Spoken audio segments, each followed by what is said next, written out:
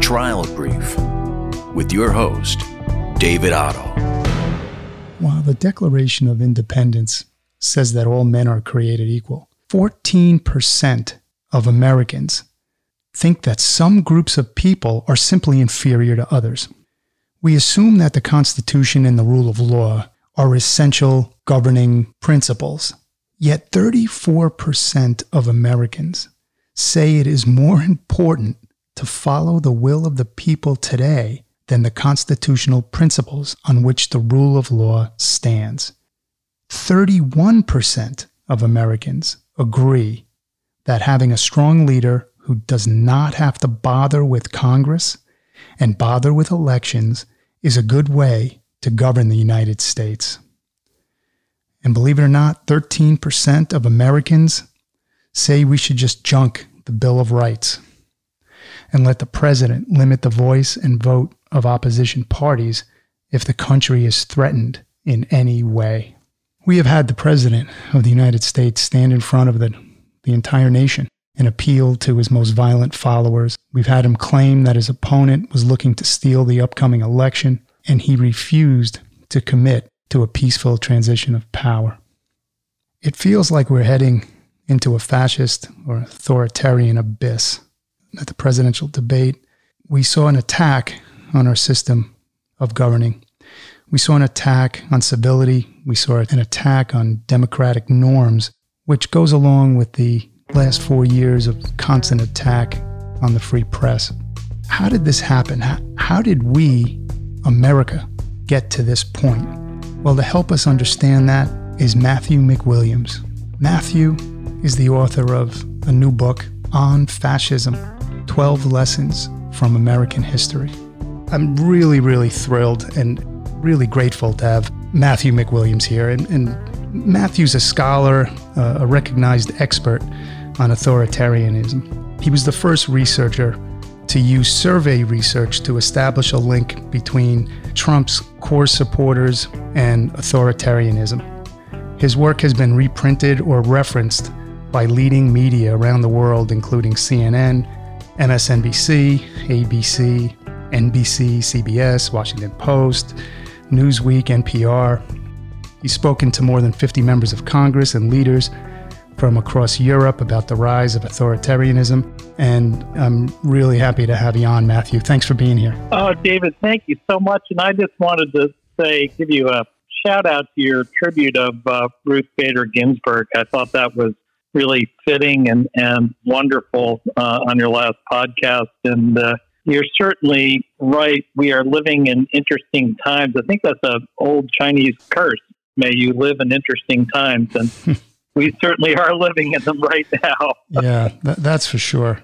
Your book, is it out today, yesterday? Yesterday, it's on fascism, 12 Lessons from American History, and the publication date was yesterday.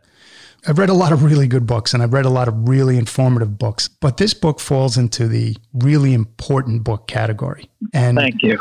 And it's important because this is a manual, like the manual you find in your new car. You know how to operate the car, and you know how to recognize if things are going wrong in the car, and what to do. That's what this is.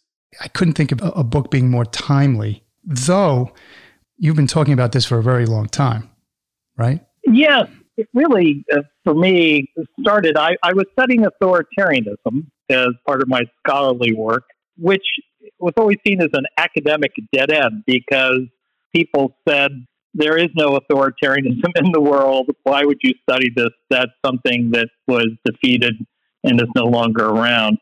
But I found the literature on authoritarianism fascinating. And also there were some works that were done, Authoritarianism and Polarization in American Politics by Mark Hetherington and Jonathan Weiler. There were just really stunning explanations of what was happening in the late 80s through the early 2000s in American politics. So I was studying it, and Trump was running for president in 2015, and I said all of his rhetoric is rhetoric that, not all of it, but large parts of it, rhetoric that's geared to activate American authoritarians. And the research question was, did it?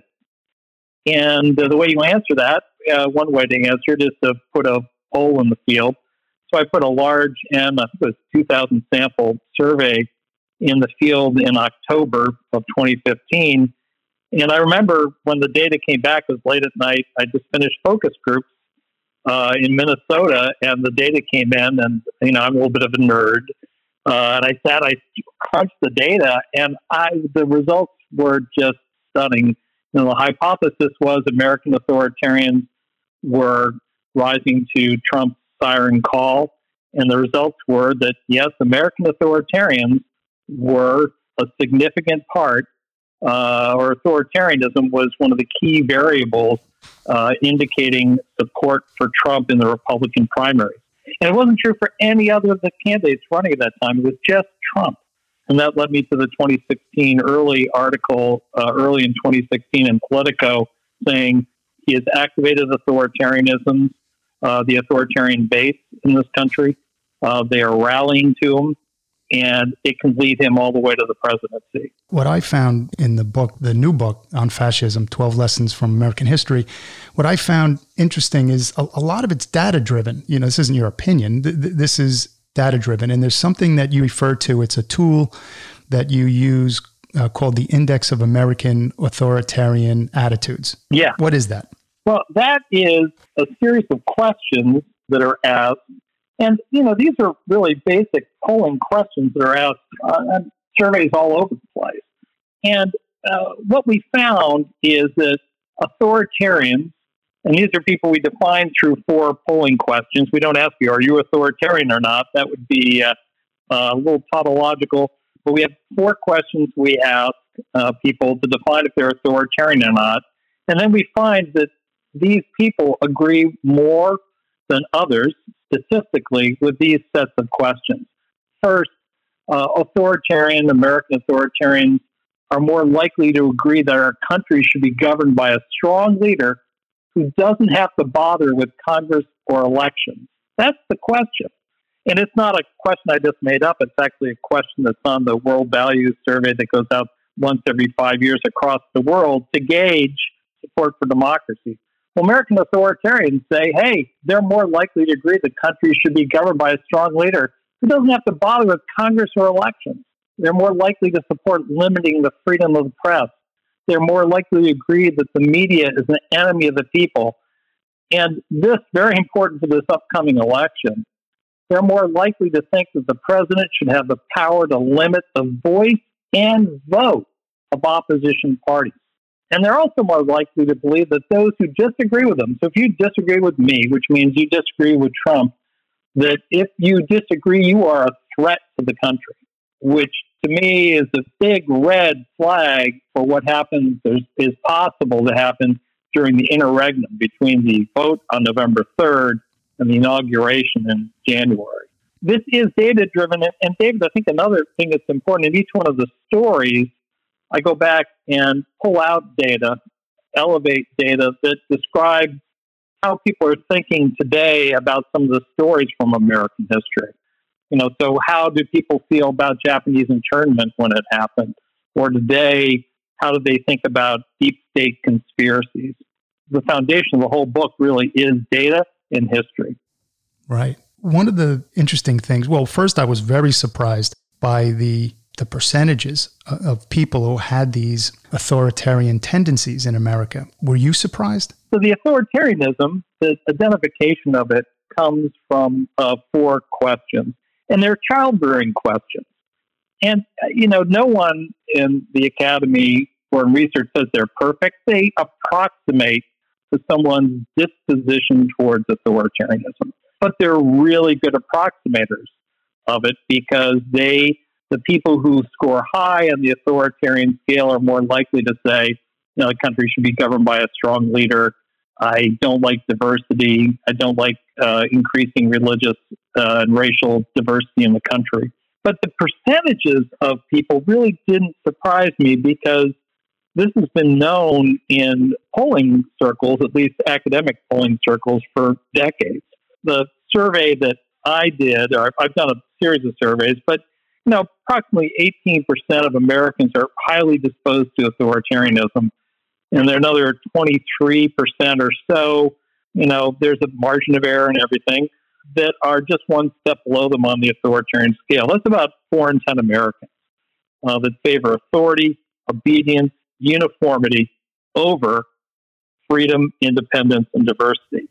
And if you go back, and I was looking back into 1992, the National Election Studies, and from 92, I think it was 92 or 94 on, these questions have been asked on and off and have found basically the same numbers. Like the 2004 NES found almost the exact same numbers. So it's a very stable construct in American society.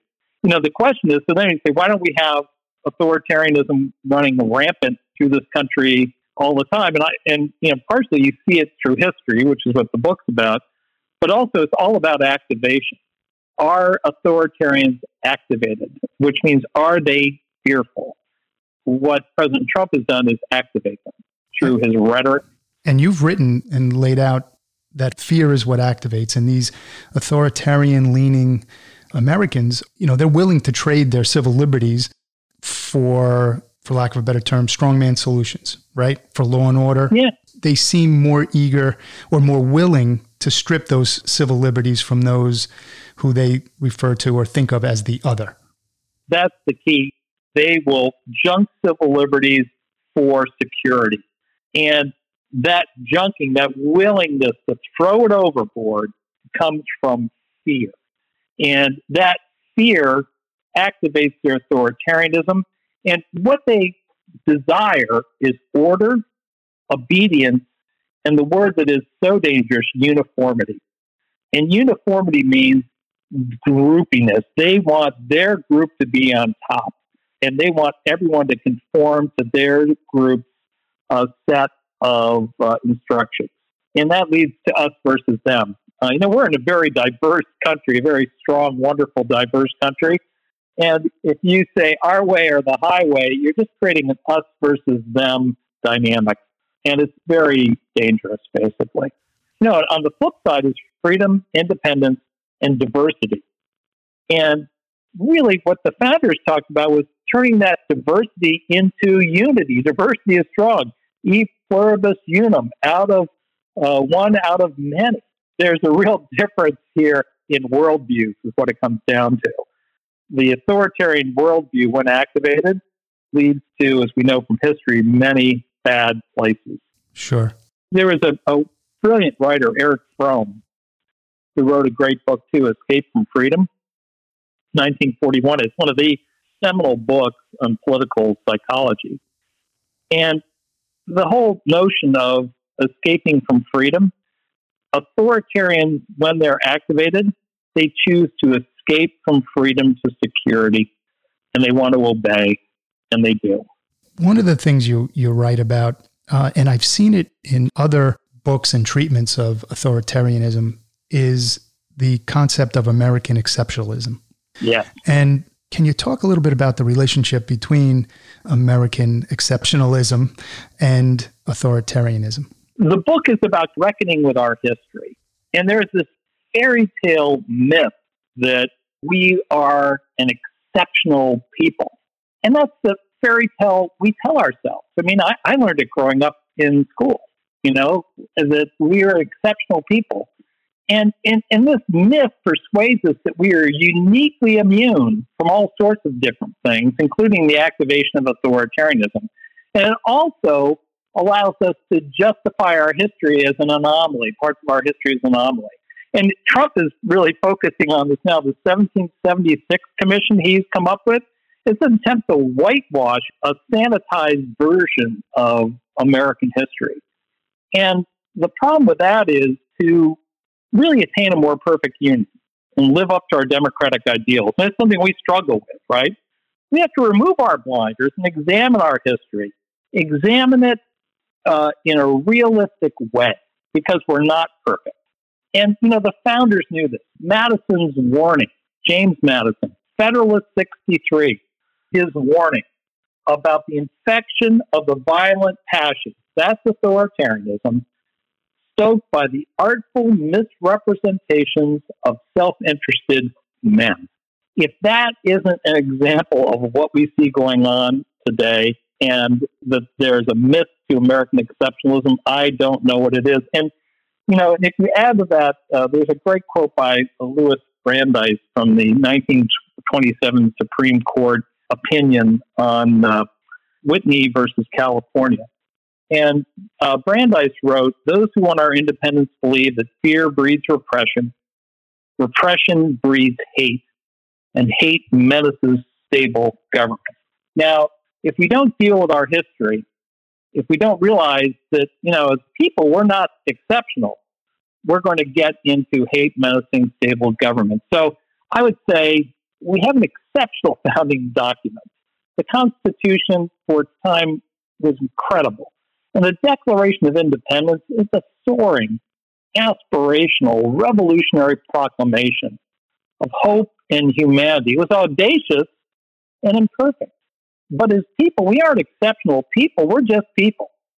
And each generation of us is tested to live up to the aspirations in the Constitution and the Declaration, and to improve them, to do a better job of achieving them. That's our responsibility. So, we have an exceptional opportunity to improve our country because of our Constitution and the Declaration. But it's up to us to do it. And as long as we sort of wallow in, we are an exceptional people, we are an exceptional place, we're not doing that job. Right. And that the important lesson has been really underscored over these last 4 years has been that we're not immune. And, it's been proven. And you do a great job in the book with laying out the 12 lessons. You use a history lesson very succinctly, I guess, and you weave it into the lesson. And obviously I'd love to go through all 12, but you get the book and you'll see the 12. But one of the things that should have been the main alarm bell from day one has been the attacks on the free press. And, right. That's lesson 4 in the book. I'd love to hear you talk about that for a bit. Yeah, it's funny because that's the one, you write a book and then you kind of forget it a little bit. And then you go back and reread it through all the editing process. And that's the one that really stuck with me. That and lesson 12, the surveillance society and total information awareness. But lesson 4 is called gagging the press, quashing dissent. And here you go. You're going to love this. Seditious libel, 1798. And it begins with the data from today, which is that 24% of Americans, of all Americans, agree with limiting the freedoms of the press and the media. Now, authoritarians are much more likely to do that, but that's the 24% is all Americans. And this chapter talks about the Sedition Act of 1798. It was the first U.S. statute to criminalize free speech. And remember, the Bill of Rights was just passed by Congress 7 years earlier. And the Sedition Act was enacted by the Federalists. They controlled the House and the Senate. And they then went on to pack the court, right? Remember how they packed the court for 30 years, the Federalists? Mm-hmm. And it was designed to quash dissent and gag increasing opposition to their hegemony. And, it was really the product of the deeply divided country. There's Adams and Hamilton on one side, Jefferson and Madison on the other, if you want to put in the, a tag team match here. And the Sedition Act drawed on English legal tradition of criminalizing seditious libel. And you notice that Trump has talked about this too. And they made it an act, they made it a crime for any person to write, print, or utter, publish, unless they are knowingly and willingly assist or aid in the writing, printing, uttering, or publishing of scandalous and malicious writings against the government, Congress, or the president. And speech was considered defamatory or contemptuous that excited the hatred of good people of the United States and stirred up sedition with the United States against government, Congress, or president. Under this standard, every pundit and every reporter on television, except for OAN and Fox, would be in jail. Okay? Questioning the Federalists and their governing majority under the Sedition Act became a crime. And you'd say, okay, well, what happened? 26 Americans were arrested for violating the Sedition Act. One was a congressman, Matthew Lyon, who was in Congress at the time, arrested. He ran for re-election from jail and won. And he was arrested for criticizing Adams' thirst for foolish adulation and selfish avarice. But the person that I focus in on is Thomas Cooper. He was a newspaper editor. Jefferson later called him the greatest man in America. And he criticized the politics of President John Adams. Was brought up in front of a jury. The judge in the case was Samuel Chase, who was a Supreme Court member at the time, because he was riding the circuit back then. And Cooper was convicted by the Federalist jury, with a jury of Federalists.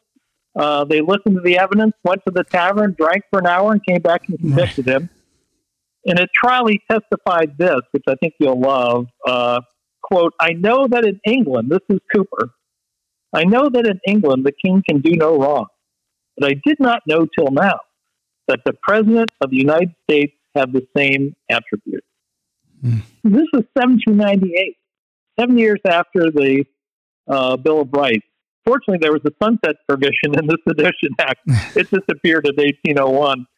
But the use of the Sedition Act to quash dissent is really a cautionary tale of what's possible when political power is unchecked and runs roughshod over the Constitution and the rule of law. And, World War I, we saw the same thing. And it was not the Federalists at that point, it was Wilson who, gagged the press. So it happens in history, and it's very, very dangerous. Another one that jumped out at me out of the 12 lessons was what you call the ugly abyss of racism. And, you weave history in from the Japanese internment camps, and you really do a great job of laying that out. And you then bring us to President Trump's zero tolerance policy on the southern border. Yeah, it is the parallels between the Japanese internment and what we're seeing today on the southern border, or potentially now there were not with Muslims yet, but there was some polling that talked about should Muslims be tracked, should they have to wear special cards, have special identity cards that need to be produced at any time. And you find in the polling that people, authoritarians in particular, agree with that. And this ugly abyss of racism, the Japanese internment, I tell it through the eyes of George Takei, who, I met on Star Trek. He was Commander Sulu. Sure. And he was a child living in California. I think he was 3 or 5 years old. I don't remember the exact age. Because of Roosevelt, the Democrat executive order. In the end, no one is really directly responsible for ordering the internment. Roosevelt had a little part to it. Congress had a part to it. The military had a little part. They sort of spread it all around so no one would be directly liable for it. But Takei was at home. 2 soldiers came up, knocked on the door, and his family had to clear out of their house right away. And the soldiers, he describes it as, sitting there with bayonets and forcing them out of the house. And George Takei and his family ended up in an internment camp like so many Americans, Japanese Americans did. And it was fear of the enemy within, as McCarthy would say. And the enemy within was Japanese, because these were not Americans, they were Japanese. And I think what is critical about that lesson, the ugly abyss of racism, is amazing. How the racism was stirred up against, or really activated against Japanese, and turning them into another when that didn't happen to other Germans in this country or Italians. It happened to Japanese. But I think what's wonderful about that story is its end, which is that we came to terms with that there was a reconciliation, there was a reparation, and an acknowledgement of that we had done as a country. The court never acknowledged it, or I think it finally has, but that as Americans, we mistreated Japanese, beyond mistreated, we dealt with them in an un-American way, and that we sold out our values for fear. And the interesting thing about that story is who was the man who signed the Reparations Act and actually spoke at the ceremony where we acknowledged that, and that was Ronald Reagan. Right. Yeah. That's and right. And if you go back in history, right after World War II, there were many Japanese Americans who, when they got out of the camp, they let out of the camps to go fight in the war, and that many of them died. And there's one who died saving his many men in his corps, and he was getting a Medal of Honor, I think. And the governor of California was there to present it to his sister, I believe it was. And there was a Hollywood star who was there also, and it was Ronald Reagan in 1945. So when it comes to, he was consistent on that issue. And you can go online and look it up. Look up the video. It brings you to tears. That's leadership. Yeah, and the quote that, what he said, and I'm going to quote him, "Here we admit a wrong. Here we reaffirm our commitment as a nation to equal justice under the law."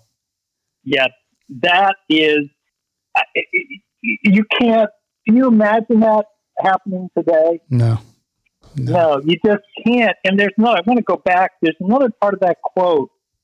I think he began it with, "We gather here today to right a great wrong."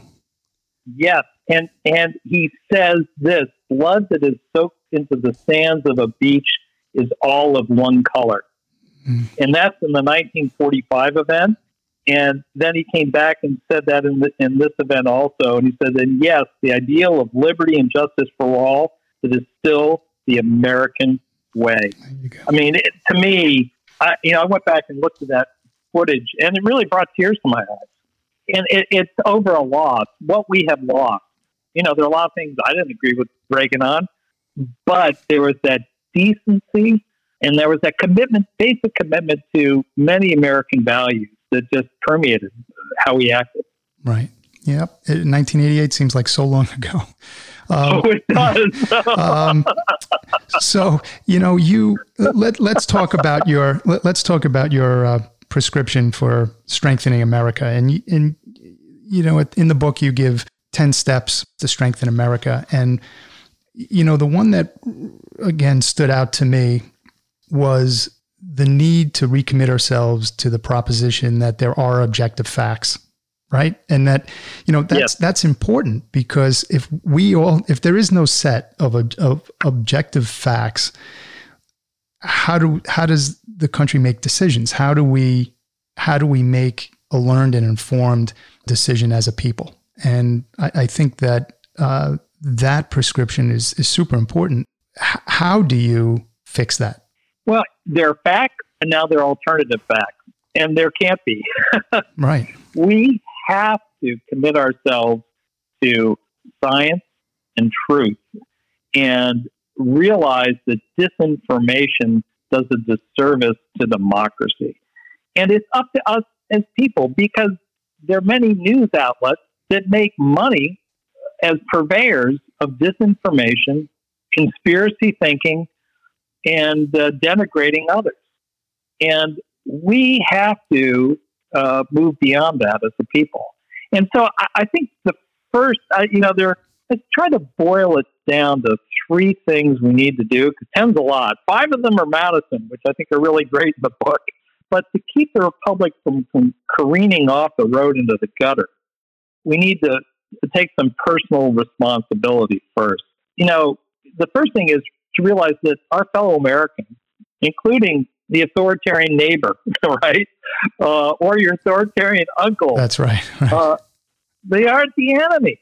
Really, the enemies here, and there are enemies of democracy, are self-interested men and women, just like Madison said in Federalist 63, who exploit fear to secure and expand their power. And the enemy of democracy then is fear, and the men and women and the enablers with them who exploit it. So personally, we've got to stop othering each other.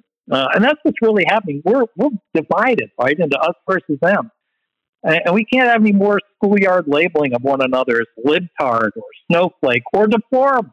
We've got to start dealing with other Americans as Americans and realize that we can't revel in the drawing of differences between us. There is no enemy within. And then institutionally, we need to rebuild faith in the institutions of government and democracy. Really, we have to demand our leaders are constrained by something I know you care deeply about as I do, the rule of law and our fundamental constitutional principles. Mm-hmm. And we also got to require them to tell the truth. And if they don't, they need to pay a price for that. And that price is losing at the ballot box. We need to take their power away from them. It's going to be we the people doing this.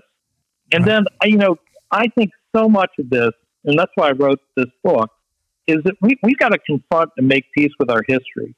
We cannot whitewash it. We cannot say we're exceptional people, so we don't need to deal with it. We need to do what the founders wanted us to do, and that's improve upon our country every generation and make it closer to the ideals of the Declaration of Independence. Now, I'm proud to be an American, and I'm proud of my family service with my mom and dad in World War II to this country. And I think we have a lot to be proud of, but we have to also confront our history, and we have to deal with it the way that Ronald Reagan and Congress did with Japanese internment. And it goes this, I know you read as much as I do, probably more than I do, David, but, Benjamin Carter Hess's book, The Death of Democracy, and he said, what a nation believes about its past is at least as important as what the past actually was. Right. Trump's attempt to rewrite with the 1776 Commission to sanitize and whitewash history is an attempt to change how we view our history. And my book is an attempt to say, let's confront it, acknowledge it, reconcile it, and move forward. Right. And if we don't, it's just going to fester and hold our country back. We all know the history of slavery and racism and in this country, and we need to confront it. Mm-hmm. We have to confront it, or else we'll be held back. I agree 100%, and that's really, really insightful. I also think that we, as a nation, must understand that democracy is hard work. And if we're not willing to put in that work, we're going to lose it. And I'm afraid that there are a lot of alarms right now that are going off that we're at a risk of losing it. I think you're so right. This is such a dangerous time. I've heard someone say this is not me, as someone on a pundit who said this is the most dangerous time since before the Civil War. It is. And we have to do the hard work of democracy. And it's not just, sending a tweet. And it's not just responding on Facebook to social media. And it's not just taking in a lie and repeating it. That's not the hard work. The hard work is really learning what the facts are and then working with people we disagree with on some things, but we agree on the basic idea of America. I said earlier, we're not exceptional as a people, but as a nation in the world, we were exceptional. I do a lot of work internationally, and people hunger for American leadership. They really do. Mm. We've lost that, and that's a great loss for our country, but also for the world. Yeah, definitely well said. And I wish this was an hour show here. I'd love to speak to you all day. Thank you so much. I can't thank you enough for coming on. And more importantly, thank you for writing this book on fascism, 12 Lessons from American History. It is a manual that is crucial to keeping this democracy running. So, Matthew, thank you so much. Oh, well, thank you so much, David. I really enjoyed it. And thanks for the great work you're doing. I love your podcast. Really, I discovered at least 2 new books just listening to your podcast. Oh, great. So thank you so much. All right. Thank you. Take care. You too. I'm reminded of the story that we often hear about when Ben Franklin was exiting the Constitutional Convention, and he was approached by a group of citizens asking him what sort of government did the delegates create. And his answer was simple, but very powerful. And his answer was, a republic, if you can keep it. Democratic republics are not merely founded upon the consent of the people, they're also absolutely dependent upon the active and informed involvement of the people for the continued good health of the Republic. Democracy is hard work, and we have to be willing to put that work in. So let's get busy, let's get to work, and let's do what's necessary to keep our Republic. On behalf of David, once again, thank you for listening to this episode. Please take a moment to subscribe and give us a rating at Apple Podcasts. We'll see you next time on The Trial Brief.